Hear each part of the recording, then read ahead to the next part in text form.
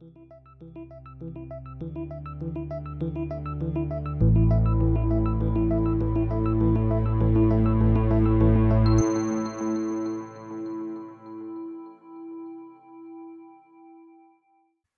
to the Untangling Web3 podcast, your go-to hub to learn insights and the latest developments in the wild and wonderful world of Web3.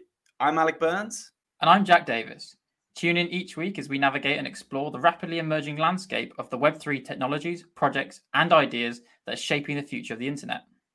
We'll be talking to the best and brightest in the industry to keep uncovering insights, so that hopefully we can all learn together on our journey to untangle Web3.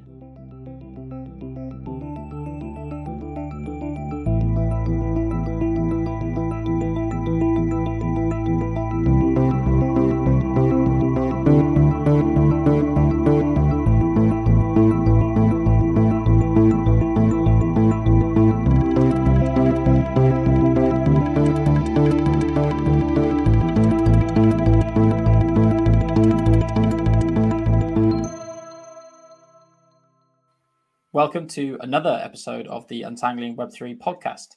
Hey, Alec, how are you doing, mate? I'm good. The bigger question is, how are you doing? Yeah, I'm not too bad. I'm recovering slightly. If you can't tell from my voice. So I went to Glastonbury last week, which was amazing. But I've clearly been belting out Elton John's classics too loudly, so I'm struggling. What about you? Were you watching it from home? I watched some of it. I was really envious that you got tickets and I did not. So I was kind of sat just stewing at home, thinking about you watching Elton John. But I mean, we were meant to record this episode 2-3 days ago, but Jack's voice said it's so husky. I don't think anyone would have enjoyed that. Yeah, no, we thought we'd save everyone at home the despair of listening to me. I mean, you couldn't have heard me. So, but yeah, no, it's nice to be back recording another episode, and I think today in particular is one of the really interesting topics, even more so than some of the other ones you've done for me personally. So Today we are going to be talking about data sovereignty, right, as a term, which is, I think it's a bit of a loaded term because it means a lot of different things to different people. And I think it's one that's hard to pin down sometimes. Yeah. And I think when you suggested this topic, I was a bit like, compared to the metaverse, compared to NFTs, Web3, blockchain, all these kind of like sexy, exciting words, the idea of like data sovereignty, which in my mind is just data ownership, doesn't sound that sexy and doesn't sound that appealing to listen to. But then you we have mentioned it a lot. So like we did just have to talk about it to kind of define what it is, because it's such an ambiguous term that's so pivotal in Web3. But then you kind of like look into the history of it and some of the kind of the big news stories that have come out. And it is quite interesting. Like there actually is quite a lot of interesting dynamics to this term, data sovereignty or data ownership. Yeah, definitely. I think, it shows that we've touched on the concepts that we might mention today in lots of the other episodes, but just not under the term data sovereignty.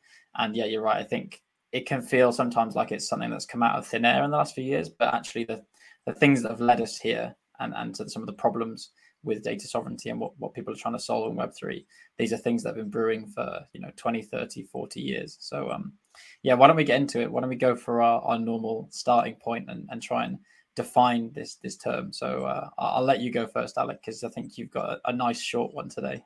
Yeah, so your voice is still recovering, so I think you're going to try and limit how much you talk today, maybe.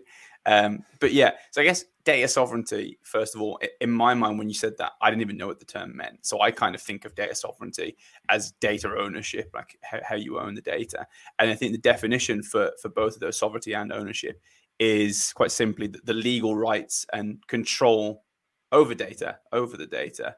So it kind of that includes the responsibility for data, privacy, security, in compliance with like relevant laws and all that. And I think in quite simple terms, if you own the data, you have the right to control and use it, and others need to come to you for permission to use it. And I think that's probably how I would define that. Anything you want to add there, Jack? No, I think that's a good definition. I think I agree. Data sovereignty is about data ownership. The problem that for me is, then you say, what does ownership mean? Because I think it's potentially a legally grey area in what ownership means exactly.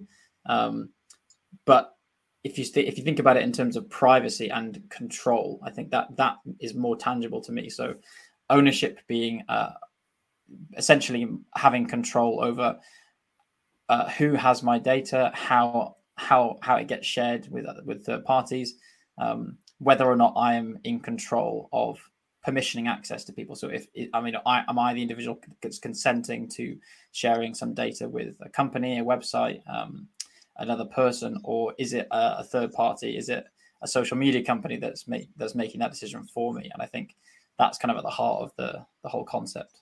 Yeah, and I think you said in one of the previous episodes, you're like, what does it mean? Like, don't I own my own data? And I think a lot of people will be asking that question, like, don't they own their own data?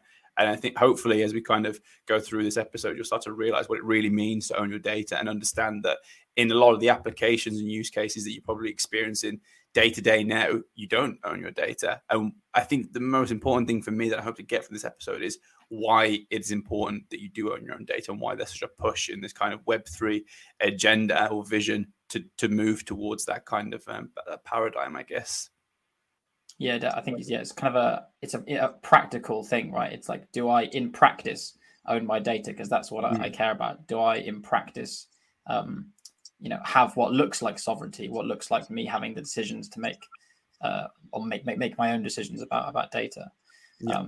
But as we said, so this is something that's been brewing as a problem for a long time. Maybe we just recap the history of data in the internet. So in the very, very early days, or even before the internet was widely used, I think from what I've read, most data wasn't widely transferred or shared around. It was something that was very much localized.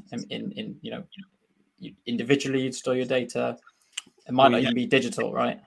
You go back, like I'm thinking, like if you go back to how we usually start these things, like prehistorically, how you like locally store things. If we go back to Ugg.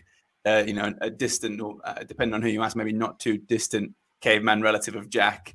I mean, his brain is the biggest data storage going, and it's very easy to understand, what ownership is there. If it's in his head, he owns it. But, eventually Ugg gets quite smart and things go from his brain to symbols on clay tablets and say, okay, well, that's now portable data. What happens then? Who owns the portable data? And I guess ownership in that context is physical ownership. If you have it in your possession, if you have it in your hands or some like stored somewhere that you own and you can access, that is ownership. But I think what you're alluding to is as we move towards like the digital age, it's not as simple because you don't have that physical possession aspect.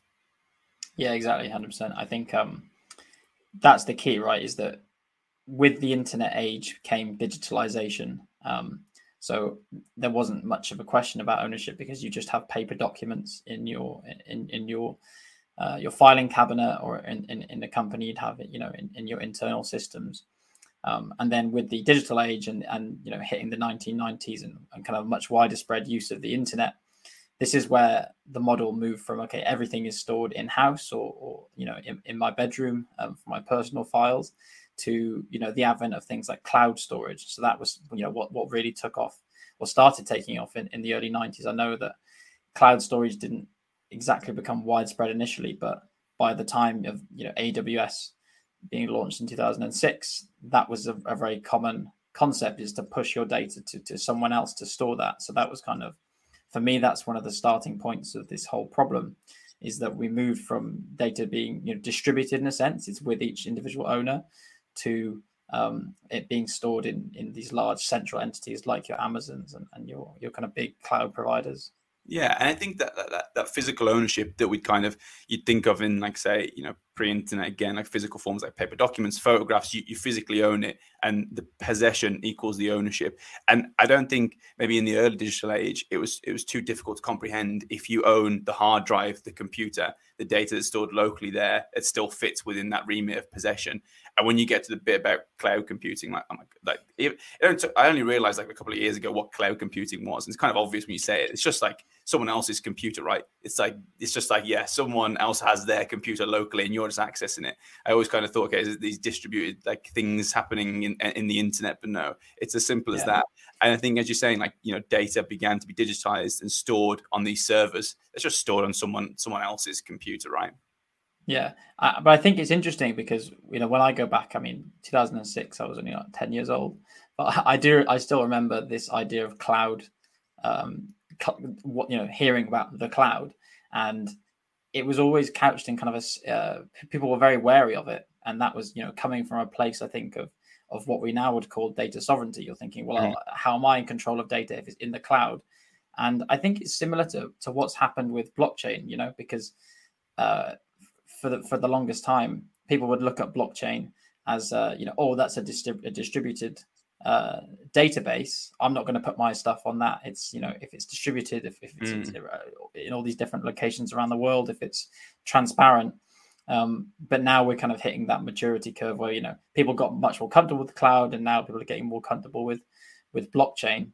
The difference being that I think with blockchain, people are trying to solve the data sovereignty aspect of it, whereas cloud was kind of one of the first things that was maybe pushing us to the problems. Yeah, I mean that's a good point, and I think like this kind of some of these trust issues were kind of maybe emphasized by like the .com boom, the fact that there was these like companies that were working on this kind of server model of harvesting data. I think they often said like data is the new oil. I think that's a term that people tend to use, and like the sheer amount that they were collecting and storing and that users didn't actually know was like incredible. And I think at the time no one could probably have understood how much data they were going to have, and no one kind of it's always one of those things that regulation is always behind the technology because you don't know how these things are going to evolve. And I know we're going to talk about regulation a bit later, but no one really knew how to control this, right? Yeah, and that's a really good point. I mean, there was a big gold rush or oil rush because people would say data is the new oil, and another phrase I like to think of is data as a commodity is and this is not my quote, this is from shout out to Wei Zhang for this one, I think, but it's kind of powering the if electricity was powering the industrial revolution and mechanical evolution, then data is powering now the analytical revolution. So the power to analyze complex systems and break things down, and gives that was clearly seen as being hugely valuable, and people also took advantage of it. So I think this is where the idea of things like data brokers came into play. I think in the early 2000s. I don't know how much do you know about data brokers? Is that something you've come across? I was just about to say I don't know what data brokers are, so I would like you to okay, for me, please. Cool. Yeah, no, definitely. I mean, I actually first heard the term from, there's a really, really funny and scary video from John Oliver on his show. He talks for about 25 minutes about this idea of data brokers, and he quotes someone else who calls them, which I like as a definition. He says data brokers are the middlemen of surveillance capitalism. So essentially, these are companies which will collect and aggregate data on individuals from many, many different sources, and then sell that data on in larger data sets that profile individuals. So, examples that the example of a data broker that you would be familiar with is something like a credit checking agency. So when you apply for a loan, they're a data broker in they aggregate data from many different sources and then sell that to whatever the bank is that you're applying for a loan. But then there are all these other kinds of slightly murkier examples of data brokers, which may or may not be kind of in the dark markets, collecting data from the internet and profiling individuals. And I think when you think of it on an individual basis, I'm like, okay, how much does Facebook actually know about me? And then think, okay, well, if you can start to aggregate what Facebook knows about me, what Instagram knows about me, what TikTok, all these apps that I don't use knows about me, it's quite a lot of data, isn't it? And I think that's quite scary that people have the power to be like a central point to collect all these different data sources, align them, and be like, okay, well, this is Alec, this is all the things you like, know how many dog videos that I'm liking every day. That would be scary. I would not want that information to get out. Yeah, well, that I mean, you brought it on to kind of the next phase of it all as well, I think, by mentioning social media, because they have kind of, I think, inadvertently become almost like a data broker themselves. Not necessarily that they're selling it, but they're essentially a broker to advertisers, because they have all this user information and they can use that to profile the users on the platform. So, everyone is familiar now with receiving adverts for something you feel like you talked about 10 minutes ago with a friend, right? Have you read the book Chaos Monkeys? No, I haven't. Oh man, it's incredible. It's about the guy who was kind of like the product manager and maybe not pioneer, but to an extent pioneer of Facebook's kind of advertising for revenue model. And it was like, you've got to read it. Would recommend to anyone. But like one of the main aspects is about the data aggregation and how like Facebook was kind of this firewall where they didn't want to use, you know how cookies work. Like it's quite interesting. The cookies that you accept and say, when I go on a page, I'm going to use it. Well, for every web page, you actually don't just contact that web page. When you go on like say Facebook and you're using all the buttons and everything like that, there's actually like, I don't know, tens, if not hundreds of different companies that are actually contributing to that web page. And each of them has like a cookie-based system effectively. So all of them can access the data, like every button, engagement, everything you do, each of the companies can aggregate the data. It's not just Facebook that gets access to this data. There's loads of companies that access the data whenever you use like an app or a web page. And the book is, like I say, is absolutely fascinating. It's about how Facebook kind of used the kind of the buttons that they put into the general internet and kind of broke down the firewalls and started to aggregate like vast amounts of data to better inform the advertising models. It's really interesting, Jack. I would recommend. It's quite related to this stuff. Okay. Yeah, I'll have to. I mean, my attention span's short, right? So my recommendation for you, I'm sure you've seen it, but do you remember the Black Mirror episode where yes, where they basically the police were trying to track down a criminal? I think he'd driven a car away or something. It's a long time ago. And the kind of moral of the story was the social media company, which was a very, very thinly veiled version of Facebook, because of the data profiling, they were so much further ahead of tracking this than the police were, because they had so much more information, vastly more, because they're getting it from all these different sources on the internet. And I watched it and I thought, this feels very much like it's probably true, right? If you asked a social media company to track someone down, they'd probably do it more quickly than the police would now. Yeah. So I thought you were going to reference the other episode where it's like everyone has that social kind of media score where for every action you get like a positive or a negative, and like it's like the aggregator of all these different kind of apps and interfaces to overview like who you are as a person. And I thought that's what you're going to reference. But yeah, I do remember that episode, and yeah, that's quite scary, isn't it? Yeah. Oh, I think that you're kind of touching on like one of the really scary end states, which I think people are very, very worried about, is the kind of social credit score system when that data gets linked to your finances, and that's I think that's something we'll cover in a future episode as well, because it's its whole other topic. But we said we'd also talk about regulation. So kind of after we've had the rise of the social media platforms, I mean, I think GDPR is the next landmark stop on the trip, right? Yeah. What does GDPR even stand for? Like, I know what it is, but what does it actually stand for? I think I had to Google it as well just to check all these acronyms we have in Web3 as well. So it stands for General Data Protection Regulation, and it was enacted in the EU in, I think, 2018.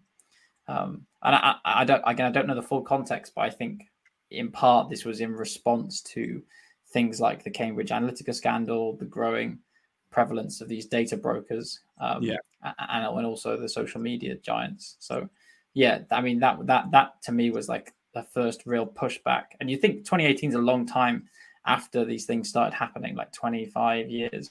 Yeah, it's always the first real pushback. It's always the way. Like regulation always plays catch up with technology. Like you never know like you see it now with regulators only now starting to trying to get a hold of like crypto and all this kind of stuff. Like they're always so far behind, but it's just the way. You can never predict how a technology is going to evolve. And I do have I say quite a lot of experience with GDPR. Like I work in product and software, and like all the first question is always like, where's the data stored? Like, are we GDPR compliant? Like, it's quite a scary thing. Our companies who are building in kind of software are always worried about GDPR compliance because there's so many fines out there, and like it's quite interesting. So I guess the whole premise of GDPR, like a high level, is to declare that individuals they own their personal data, right, and they have the right to know how it's used, how it's stored, and how it's shared. I guess that's it at a high level, right? Yeah. When you said the first question we always ask, I was going to say, well, maybe that should have been, what does GDPR stand for? But I know what it does, not what it stands for. Acronyms, acronyms just make you sound like you know what you're talking about, right? Yeah, it's a TBA. So you mentioned it's about personal data. So what kind of thing do you know what qualifies as personal data? What does that refer to? Are you going to say PII? Well, it's another acronym, so you may as well. I thought you were just going to try and be funny and get PII in there. So I think personal data is like personal identifying information, right? So it's things like my address, Alec Burns, my age, my date of birth, something that's unique to me. Probably not so much along the lines of, I don't know.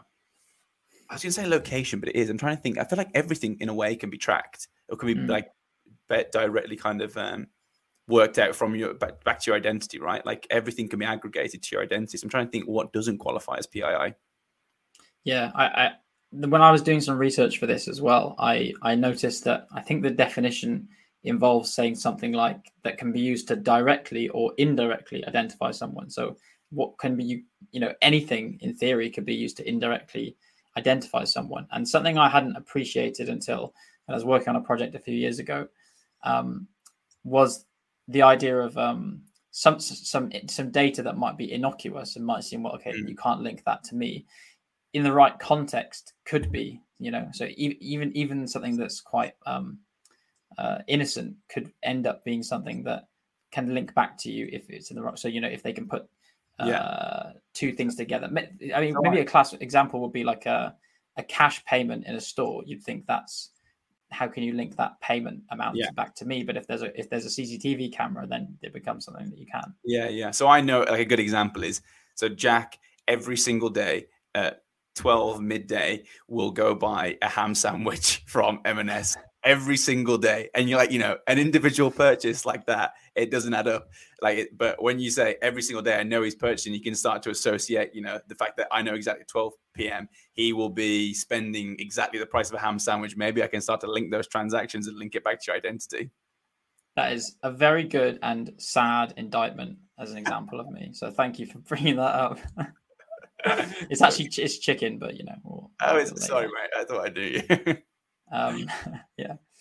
But one of the points here is that, like, it's so broad. Like, you've given kind of a vague term of what PII is, and we've just said it's really hard for information to not be related to PII, especially in the GDPR compliance, if it's directly and indirectly. And I think this is why companies are so scared. Well, not scared, but like kind of on form when it comes to GDPR now, because they're so worried that they're violating it because it's such broad reaching, right? And I guess what we're going to say is there are lots of violations. I think I saw a stat that was like 33% of global consumers have experienced a GDPR data breach. And that's just the ones that we know about. Like, my question would be, like, how the hell do they monitor this? Like, how do you know? Yeah, exactly. And I guess the take home message there for me personally is that the idea of data sovereignty is much broader than you might think. So I think sometimes you might think of it as, okay, just this is control over the directly identifiable data that is really sensitive, but it actually applies to all these other things that are indirect, and not just about identifying you, but just in general, what things you might want to have control over, like your personal files and things. And yeah, as you said, like we kind of come on to like the idea of a number of breaches that have happened of companies. I mean, I'm sure they don't want to store this data. In some cases, if you're not a data broker and you're not profiting from it, if you're just a company, with customers trying to do business, the fact that you currently have to store so much data and you have these kind of crown jewel data sets, they call them, that if compromised will cause your customers major harm. I don't think companies don't want to store that. And you've had so many examples. Like, I've got a couple of the big ones, the kind of famous ones. I mean, the Yahoo one from 2013 and 14, because they had two in consecutive years. And the second one, I think it says there was 1 billion user accounts affected in some way, like personal information, password information. Is unbelievable, the scale. Who's using Yahoo in 2013? Like, I think they deserve it. Yeah, I mean, I don't know. There must have. I mean, maybe the other 6 billion were doing something else. But, That's crazy. 1 billion users. My God, that's unbelievable. yeah, and then so that's. I guess there's two separate things there. So one is the companies who just have to store your data for doing business that are a massive target, and just by you being a customer, you then become at risk, right?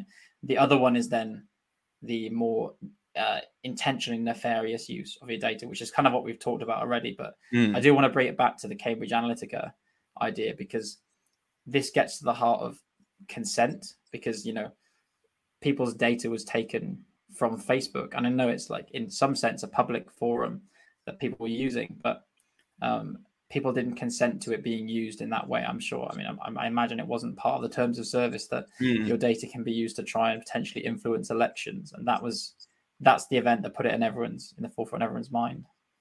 Yeah, it's crazy. And my thing with a lot of these is like, how do they find out about these things? It's not obvious to me how Facebook is using my data, for example. And I guess it's things like audits, which, sometimes can come from governments, saying we have to audit this company, they're publicly listed, all these kind of things, which happens, I imagine, fairly regularly, where it's all about process, where they have to show they have a functioning process that properly protects the data, properly, collects consent on how they're using the data and all these kind of things. I guess like one of the big fines that I was quite aware of, where the process wasn't in place for this, was Meta, where Meta was fined, I think it was 1.2 billion, something like that, or 1 billion, 1.2 billion. And that was purely for transferring personal data from the EU to the US without adequate data protections, which is it's an unbelievable amount, isn't it? Yeah. And that is shocking. But it also highlights the difficulty of doing things in the internet, where you have to deal with different jurisdictions, much like in Web3 and blockchain, where it's a global system. So if data is being transferred all the time between different countries, different legal jurisdictions, then you have to account for all these different things. I mean, that maybe is a nice segue to the Web3 current state of play, right? Where having seen everything that's happened in Web 2, having seen all, the rise of social media, all that, the data breaches of large companies, then, we've had GDPR, but then Web 3 is kind of, from the non-regulatory side, from the tech world, is trying to solve some of these problems from the ground up. So, I mean, for you, what are the hallmarks of what is happening in Web 3 right now in data sovereignty? I think, you're seeing like a lot of these companies that are kind of trying to push. Well, like you say, if they don't have a benefit in owning the data, obviously Facebook and people that push advertising, there's a benefit to them in having, like, being the single point for all the data to be collected and stored and analyzed. But like you say, these companies that don't necessarily have that as part of their business model, it's a liability for them.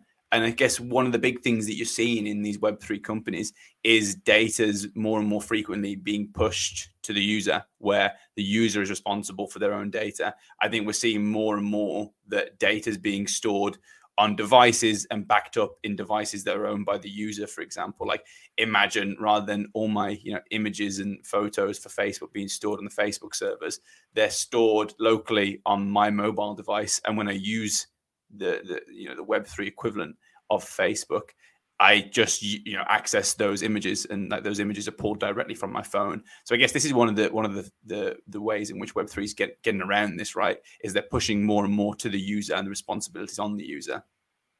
Yeah, exactly. And I think a good tangible example of this, I'm sure we've mentioned this one briefly in a previous episode. I think I couldn't remember the name back then, but so Tim Berners-Lee, our friend who we mentioned, is kind of the founding father of the internet and the World Wide Web. So, we mentioned his dissatisfaction with the way the web's gone, all these problems with data sovereignty. I mean, he's been talking about this, the idea of, I think, called open data, and the ability for people to own their data properly, to control permissioning to different companies. He's been talking about it since the early 2000s. And he is building this company and a product called Solid, where it's kind of exactly that principle, where your data as an individual gets stored in one of these called Solid pods. So you are individually, you have not physical control, but you have let's say digital physical control of your data in a certain place. And then whenever you need to access a service, log into something, you're permissioning access to that service for a given period of time with given access rights, maybe just certain bits of the information, not everything. So he's kind of he's pushing that forward now, and that I would class that as a very much a Web3 initiative, for sure. Yeah, and I think so like, to get back to to stay on course with the Web3 stuff, I guess one of the main motivations of the Web3 paradigm shift is to address the privacy and security issues that we're seeing in Web2, like all these GDPR kind of lawsuits and breaches that are happening. But like my big problem with this, but I think some of the resistance to this is, like we've just said, you're pushing a lot of the responsibility onto users to manage, their own data, have it on their own data. And that's inconvenient. Like there's this whole kind of, I guess, contrast between privacy and security that Web3 promises, and that kind of contending with the convenience and the user experience. Like, do I want to actually be responsible for all my data? Sometimes it's convenient if I forget my password, if I mess up on my end, that Facebook is kind of liable, and they have, lots of people working in the background to make sure that I have the best experience to keep me on the platform. Do I actually want to be responsible for that? Do I understand what that actually means? That's a lot of liability being pushed to me, which is good for the companies maybe, but is it good for me? Yeah, 100% agree. I think it's something where Web3. So how we talked about blockchain previously as a kind of credible alternative for payments and doing micropayments, where you get more autonomy in managing your funds, managing your own keys and things like that. It gives you the option to do that, but it doesn't prohibit you from also having third-party custody if you want it, having insurance, having adding back, not getting rid of all the middlemen, just giving people the option to if they want. And I think the same is true with the data sovereignty aspect. I mean, I think you said as well in a previous episode, like people might well be happy to give away their data if they're getting, remunerated for it, if they're getting paid to do it. They might just be people might just be angry that they're not consenting, and they might be, not really care too much, especially if there's a small incentive for them to share data with companies. And when you start adding in incentives, then it becomes something where companies will actually compete. I think that's the difference in that model. I mean, that doesn't sound like me. I don't think I said that. I'm joking. You are right. Like I say, most people, even after this episode, probably still won't care. Maybe someone care too much about the ownership and care about the privacy and security concerns because of the convenience aspect, until you start to make things tangible, until you start to say, well, Facebook makes 1 penny per every megabyte of data they have on you. Why don't you make that 1 penny instead? If companies start to have this kind of the shared monetization model with the users, like that empowers the users, and there's like a lot of benefit that can be had to that. And I think one more thing that I want to say on this is we've talked about the privacy versus convenience of shifting the data ownership from the large corporations to the individuals. I think another benefit around this is also the security aspect. If you have one Facebook that has the data for 5 billion people or whatever it is now, whatever crazy number of Facebook users there are right now, I mean, although they're going to have very heavy security protocols to protect that data, there's a big, large attack surface there, right? There's a lot of reason that people would want to invest a lot of time to break down those kind of firewalls and get into that Facebook repo. They've got 5 billion people's worth of data. That's a lot of wonga. But if you start to shift this to the individuals, I've got one person's worth of data on my phone with the not similar security at all, but like a high degree of security. Maybe that offsets some of the security concerns, because it's all about attack surface, right? Like my data individually is not worth that much. Is it worth the time of someone trying to hack into my phone? Maybe not. Yeah, exactly. I think that is maybe the key in how you distinguish what Web 2 does for data sovereignty compared to Web 3. In Web 2, you very much have this client server model where you as a user are a client, you request data from a server which sits in a large company, has massive data sets that these crown jewel data sets that are very valuable to attackers, and attackers have a few large sources of data to exploit. They're highly incentivized to attack it, to put resources into attacking it.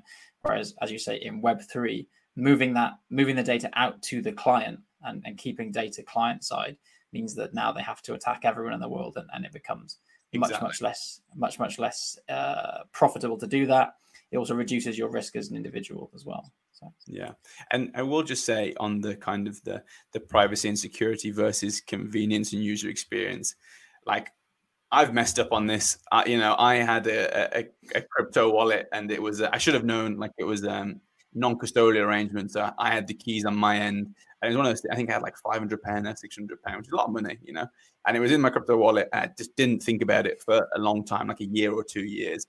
And you don't have to worry about it too much. It's on my phone, like, it's fine. I don't have to think about these things.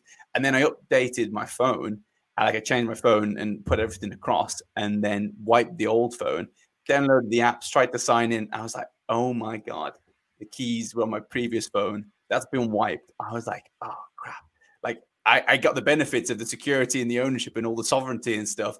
And then when it came to, like, the responsibility there was for me to realize that I was responsible for the keys, and I had to move them across and all this kind of stuff. And even me, who's like aware of the space, and I know what a non-custodial wallet is. I know how this stuff works, but still I messed up and I lost that money. And that is just completely inaccessible. Contacted the company. They couldn't do anything, obviously, because it's on my end. That's the whole point of this. But there are genuine concerns around this. Like, some people want the convenience and user experience to know that the big company will look after them and they don't have to worry about these things. And that really was like eye-opening for me. I was like, okay, Web3, there are definitely some issues as well. Like, there are people, including me sometimes, who aren't willing to lose the convenience and the ease of use for the benefits of ownership and privacy. Definitely. And I think there's also an element here of it's convenience versus security. And if you haven't been burnt by a bad incident, then you don't know what it's like. You're comparing convenience against inconvenience, and there's no other upside. And there's that obvious until it happens to you.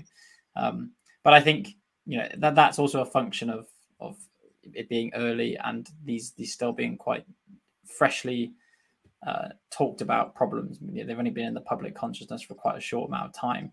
And I think maybe as a final example of this isn't even necessarily Web3, but just of people becoming more conscious of online security, is the uptake in VPN use. Like 4 or 5 years ago, I wouldn't have known what a VPN was, and no one. Sure thing. No one. Yeah, maybe my friends wouldn't.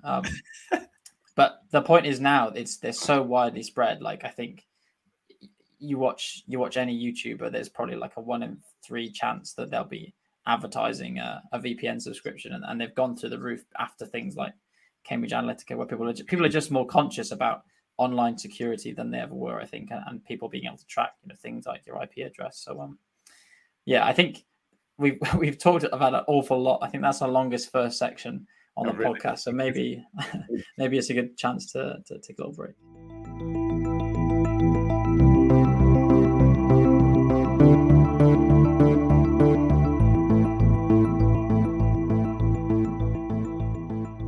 Okay, welcome back.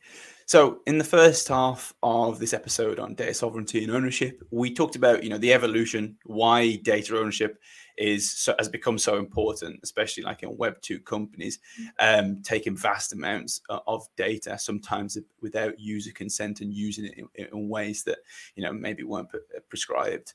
The invention of GDPR to protect customers and consumers, and, some of the breaches and the effects of this, and how this all fits in to the Web3 idea of kind of, increasing data ownership amongst consumers and empowering consumers with their data sovereignty. Let's kick it off with a wee definition from ChatGPT. So ChatGPT, Jack's friend, defines data sovereignty is the concept that information is subject to the laws and governance structures within the nation it is collected. In essence, it's about the control and management of data. This includes where data is stored, how it is handled, who has access to it, and under what conditions it can be accessed or deleted. Well, that was a very formal voice I gave. Yeah, well, I mean, it sounded like you were reading some legal document, to be honest. It was that definition felt like it could have been straight out of the GDPR legislation, right? It was very much focused on that. Well, like some people have they have phone voices. I think I have a ChatGPT reading out voice. I wish I had any voice today, to be honest. So yeah, what do you think of that definition? I think we've kind of covered a lot of that stuff, right? Yeah, I think we have covered it. I think it does seem kind of limited to uh the legal aspect and looking at, as you said at the start, like it being located in a nation, like sovereignty being something that is quite tied to the country in which some data is collected or used, which is interesting. I don't think it necessarily captures too much of the Web3 aspect, but I mean, it's a pretty good definition, right? Yeah, I think so too. I think it's kind of quite simple. I think it's a bit more complicated than that, but we're trying to keep this fairly high level. I think maybe now it would be interesting to go into some of the terms that are related to data sovereignty. Like we hear, there's a lot of things, there's a lot of aspects. I think one of the things that we've kind of talked about with data sovereignty is interoperability, and I kind of want to kick off with this one because we talk about it so much, right? We've talked about it, I think, in almost every episode so far. It's probably as crucial to talk about as like data ownership is as well. And I think, in my mind, this is the ability of different systems and applications to work together and exchange data, in ways that maintain user control and ownership. So it's all about that portability. You gave an example of Tim Berners-Lee and his project. There's another example that I was quite interested in. Is Jack Dorsey, big guy, created Twitter, now moved into this other project called Blue Sky, which is kind of like a social media base layer that he wants to push, which is kind of in line with the Web3 model. And his whole thing was that you push the kind of the data ownership to the users, and that enables the users to take their data from application to application. So you imagine you have this layer underneath that kind of references and stores the user data, and they can just choose to move that data, my Facebook profile, all the information associated with my Facebook profile, my pictures, my status, all that stuff. All of a sudden, I want to use something else instead of Facebook. I don't have to reinvent the wheel. I just have that kind of layer beneath that takes all the data to my Instagram profile, and I have one way to kind of port from place to place. And I think that's an incredible project, and it's very exciting what he's doing right now. Yeah, I am also a big fan of that. I think is moving in the right direction, and it's kind of tackling this idea that we mentioned previously of platform lock-in. So once the stickiness of a particular platform or social media site, where it becomes so hard to take your history with you, everything you've done, your reputation with you, and interoperability is definitely a big part of that, because if the data that creates your reputation, your reputation being essentially the history of all the data you've created or consumed on a platform, then being able to take that with you to a new platform and take the reputation with you, take that identity with you, that's all a case of interoperability. I mean, a similar example, I don't know how similar it is technically, but have you heard of Mastodon? I feel like you've mentioned it in the pub before, maybe, which is typical you. Yeah. So it's like a federated social media system, where again, all the data is meant to be interoperable with different implementations. So you could spin up different front ends to serve the same data. And the other interesting thing is it's doing something like you were saying with pushing data out to the endpoint. So when I say federated, it basically means that instead of having a Twitter or a Facebook running the site from their central database data centers, instead you have individuals spinning up their own servers and having kind of micro servers around the world, where you and I could support a certain bit of the bandwidth on this site, maybe for local data. I think there's a fascinating concept that will come in the future, where people will store data for other people they know, in like a community system, which is where I think Mastodon and things like that are going. Now you're getting ahead of yourself. I think now you're getting very ahead of yourself. You're thinking 10 to 20 years ahead of the future. You heard it here first. You should copyright that. I think, one of the things, we're talking about is interoperability, and how it's like how I move my data from place A to place B, and like that's all about shared standards and, all that kind of stuff. I think a big question around this portability stuff that we're talking about is, why would I, as Facebook, who have in a way a monopoly on this data, want you to have the ability to leave. Why would I want interoperability if I have 70% of the population working on my platform? Why would I all of a sudden relinquish that control by saying, yeah, you can take your profile and all your stuff to, Instagram? I know Instagram's part of Meta, but to a different competitive social media platform. Like, it's a difficult one. Yeah, 100%. I think there probably is very little incentive right now because of what we said as well. People are aware of the problems with data aggregation and it being sold, but it's not stopping people really from using Twitter and Facebook and other platforms. So there's no incentive that they're not serving a big enough market demand probably by changing the model. It's still relatively fringe, I would say, in global terms, this what we're talking about. But I do feel like in the future we will move to a place where platforms will try and compete in different ways, and offering better privacy, offering a better relationship with its users will be something that people will be willing to either move platform for or start on differently. I think that better privacy stuff is it's still quite wishy-washy. Like, I don't really care about that much. But if a platform comes along and they say, we'll give you money if you use our alternative to Facebook, I'd be like, yeah, that makes sense. So I think one of the other things I know you want to talk about is around hashing and encryption. I mean, that's super related to this stuff, right? Yeah, and I think it's worth in this episode just defining some of these terms because we have dropped them in before, and I think it's worth us saying what we mean by that. So when we talk about Web3 privacy, hashing is one of the first tools that is used to preserve privacy. So if the blockchain is a public ledger, then any data you put on that is going to be by definition visible. So if you want to take advantage of the proof of work being put into a blockchain, the immutability of the data, because it's an advantage to put the data there. It can't be changed. You can prove it hasn't changed. It has all these applications in data logging. It has applications in proving things about yourself in the context of data ownership. So what hashing does essentially is it takes data. It could be very large. It condenses it into a very small very small fingerprint of that data, which is unique to the input. So we call them hashing functions. You basically take some input data, you run it through the hashing function, and you get this fingerprint. And people can put that fingerprint on the blockchain as a way of proving that some data hasn't changed without exposing the data publicly. So that's why it's kind of one of these key privacy tools that we use in blockchain and Web3. Yeah, so I think a good example of why someone would want to do this is, I have a certificate, say, my university degree from whatever.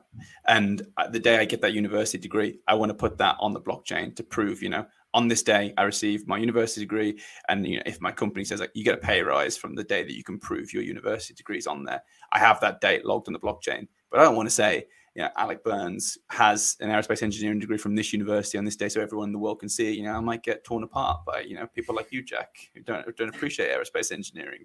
So I want to cover that up. I don't want people to see that raw data. So you would put it through a hashing algorithm, like you were just explaining, where the actual stuff on the blockchain doesn't mean anything to anyone apart from, say, me, who knows what the kind of the pre-data before that hashing algorithm was, and anyone that I permission that to. So I can then say, look, this gobbledygook effectively that's on chain at this date, if I show you that my certificate directly relates to that information, that information can't have changed, was submitted on that date, and now what that information actually means.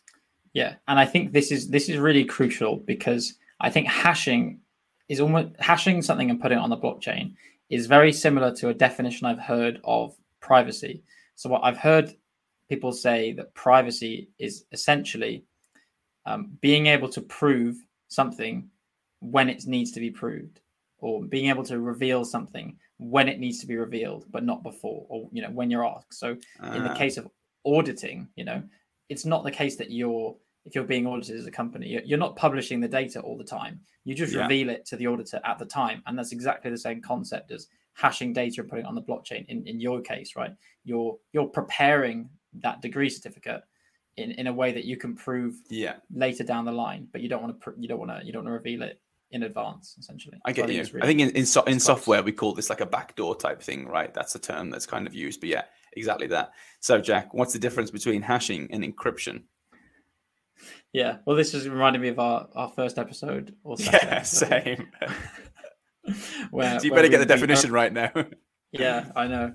Where we erroneously said that the first Bitcoin block had an encrypted message in it. So hashing is this way of fingerprinting data, but you need the actual data to go back and connect it to the hash. You need to run it through the algorithm again to prove that it corresponds to the hash on chain.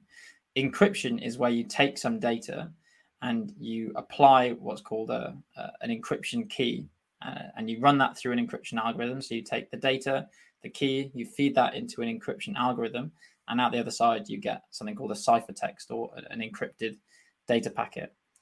The interesting thing about an encrypted data packet is, unlike a hash, it's not one way where you can only go from data to the hash. Encryption lets you go back from the encrypted data to the raw data. So if you have possession of the key, you can take the encrypted data, apply the key to it with the decryption function, which is the kind of inverse of the encryption function for kind of a simple way of thinking about it. And that allows you to read the data again. So that's another way that you can achieve privacy on the blockchain if you want to use it for data and get that tamper-proof benefit. Is I'll take my data, I'll encrypt it, I'll put the ciphertext, the encrypted data, on chain. So again, no one can read what that data is. It will be gobbledygook to anyone else unless they have the private key, the cryptographic key to decrypt that data again in the future. Got you. I'm surprised you used the term gobbledygook. I felt silly as soon as I said it, but I'm glad you did. So I like it. What are some of the differences between instances where you prefer hashing versus encryption? Because they sound, I know, one's one way, the other was two way. So there must be like use cases that are very specific to each of them.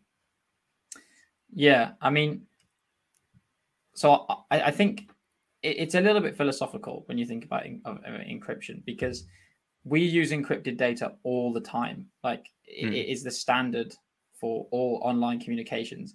When you get that little padlock sign at the top of your browser, you may not notice it all the time, but you definitely notice it when you go to like online banking or something, because it says you've got a secure connection.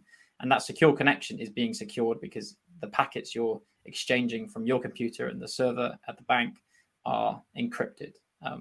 And we are very confident that the encryption algorithms are robust. So that means that if I give you the encrypted data packet, but I don't give you the key, then it's practically infeasible, without ungodly amounts of power to decrypt that and find out what the raw data is. And the encryption schemes that we use, they've been developed by places like NIST in America, so the kind of the standards agency in America for cryptography. And these are subject to huge testing, huge battle testing. So that the standard we use is called AES, now Advanced Encryption Standard. And we trust that. We trust that for online communications. Yeah. Yeah, I had to drop another one in. But we you trust can't help these yourself. algorithms. No. FML. There we go. I get it. And I think like a good example when you're talking earlier, to link it back, about some companies, they don't want to store the raw data, they don't want to be liable. So imagine like I want to communicate with you, but I want to communicate in a Web 2 kind of model where we go through a central server. Like I say, hello Jack, how you doing? All this kind of stuff, our usual kind of boring conversation. If I have to go through that central server, say the Facebook equivalent, they might have to store the raw data saying, hello Jack, how you doing? And then pass it on to you. There's PII there. They're saying they know that Alec is sending a message to someone called Jack, and they know the message contains Jack. And hashing wouldn't really get around that by me sending a hash to you, because you need to have that original message for it to mean anything, right? Whereas like encryption, if you and I, for some reason, we talk a lot, which we don't outside this podcast, have an encryption and decryption key, I could encrypt my message and say, hello, Jack, how you doing? Encrypt it. It means nothing. It's gobbledygook. I send it through the Facebook equivalent, the central server. They have no idea what that message means. There's potentially no identifying PII, identifying information in there now. They pass on the encrypted message to Jack without any liability on their end, and then Jack gets this gobbledygook, and he has the decryption key already. He uses that, and he gets, hey Jack, how are you? And he gets very happy. That made his day, and there's no liability, and everyone's good. Yeah, and I think to kind of summarize, the difference would be with encrypted data, you have more functionality because if I can see the encrypted data, I can decrypt it if someone gives me the key. So if I put an encrypted data packet on the blockchain, then I could give you the key and you could decrypt it. Whereas if I put the hash on the blockchain, I'd have to give you the raw data, and that might be very large. So one reason you might do that is for efficiency reasons. It might be more efficient for me to transmit you a single cryptographic key, which is very, very small, and then ask you to go and download the data yourself and decrypt it, rather than me sending you the whole, gigabyte or 2 GB file or something. But yeah, in my mind, both hashing and encryption, they both rely on certain assumptions about the security, and what the ones we use currently are incredibly secure. Although one thing to bear in mind is that for both cases, really, standards change over time. So AES, the encryption standard we use, is not the one we've always used. We used to use one called DES. I can't remember what the D stands for now. But the idea being, eventually we won't use AES anymore. We'll use a more advanced crypto encryption standard. When we have fully fledged, if we ever have fully fledged things like quantum computing, we'll need a quantum resistant encryption scheme. So if you put data on the blockchain using today's scheme, it probably will be fine for the next, well, don't quote me on this, but 15, 20 years at least. But at some point, the standards will move on, and then it might become more high risk. So if we go 15 years and on this podcast and quantum computing has broken it, I'm going to come back to you and link it back to this episode. Yeah. So I think maybe we've spoken quite a long time already today, which is, I don't know how it's gone so quickly for potentially a dry topic. But I was going to ask, do you have any examples of people achieving or trying to achieve data sovereignty and ownership in practice? Like any examples of it happening that are particularly interesting for you? I think I love social media. Like I love using social media as an example of how important Web3 is. And I think we've talked about it a fair bit, so I don't want to spend too long on it. But essentially, Web2 social media platforms like Facebook, they have control over your data. If you decide to delete your account, you lose access to all your posts, photos, messages, all that kind of stuff. And I think I want to imagine projects like Jack Dorsey's Blue Sky project, where he's thinking about the Web3 based social media platforms, where in this model, you own your data, not the platform. So when you post a photo or a status update, that data is stored in a way that you control. I think in the Blue Skies, it was basically in a distributed file storage system, which we can talk about another time. So you get to see who sees your data, who sees that photo, and under what conditions. And if a company wants to use that, use your data for advertising or kind of sell to other people, they would have to get your permission to use it and potentially even pay you.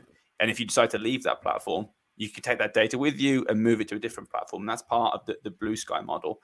And I think this shift in data ownership, it is inevitably going to lead to more privacy and better control over personal data.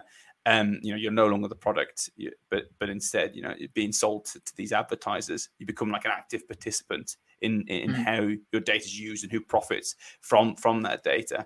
And that, for me, that's one of the best examples of how this could be applied. What about you, Jack? What are you thinking? Well, before I say mine, I think I'm kind of interested because this stuff is being built now.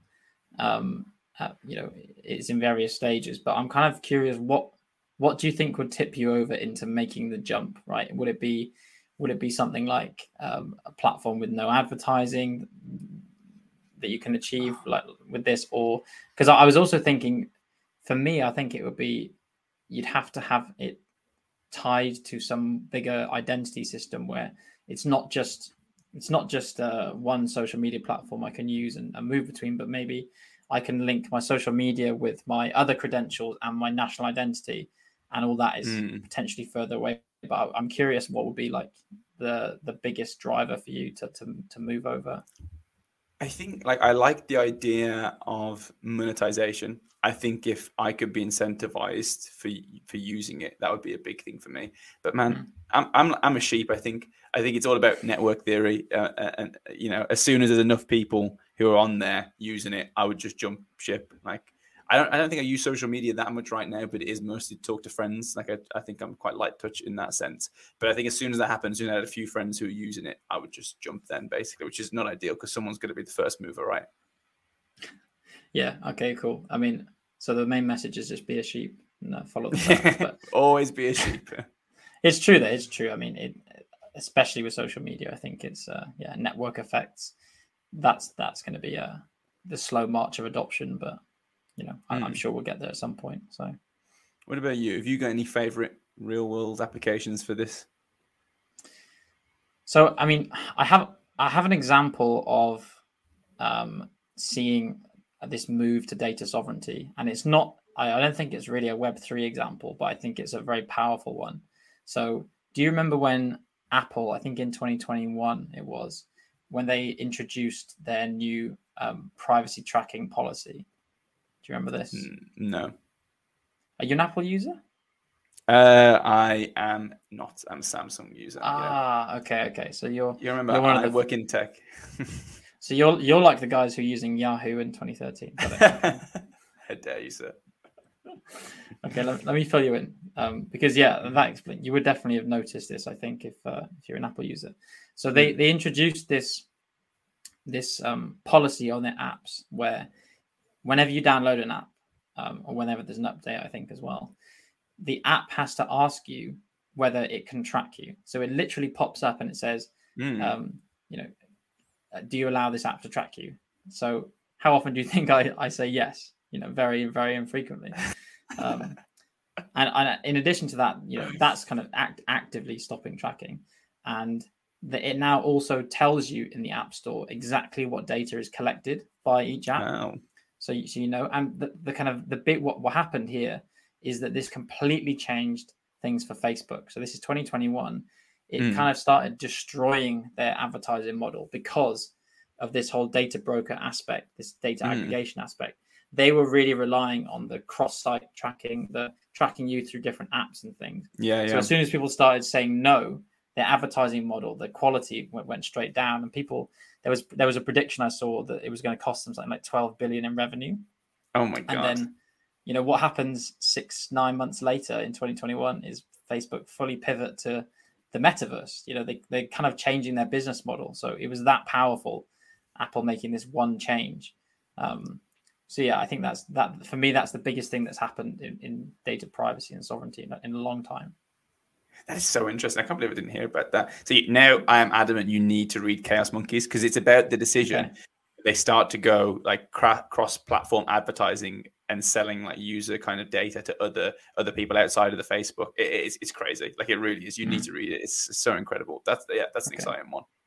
I will do. Well, that's a good recommendation to end on maybe. I think I've said all I want to say about data sovereignty for one day. There's plenty more for a future episode, I think.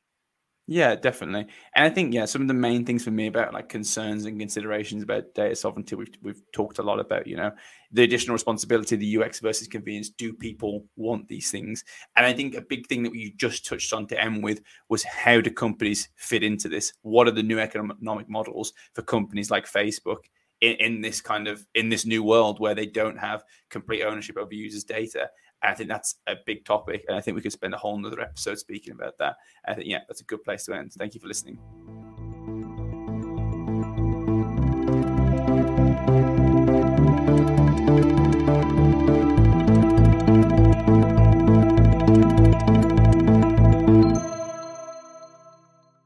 Thanks for tuning in to another episode of Untangling Web3, produced by Emma Camilleri. Don't forget to send us your thoughts, questions, and comments on social media. And be sure to follow us on your favourite podcast provider to catch the next episode. See you next time to untangle a little bit more of Web3.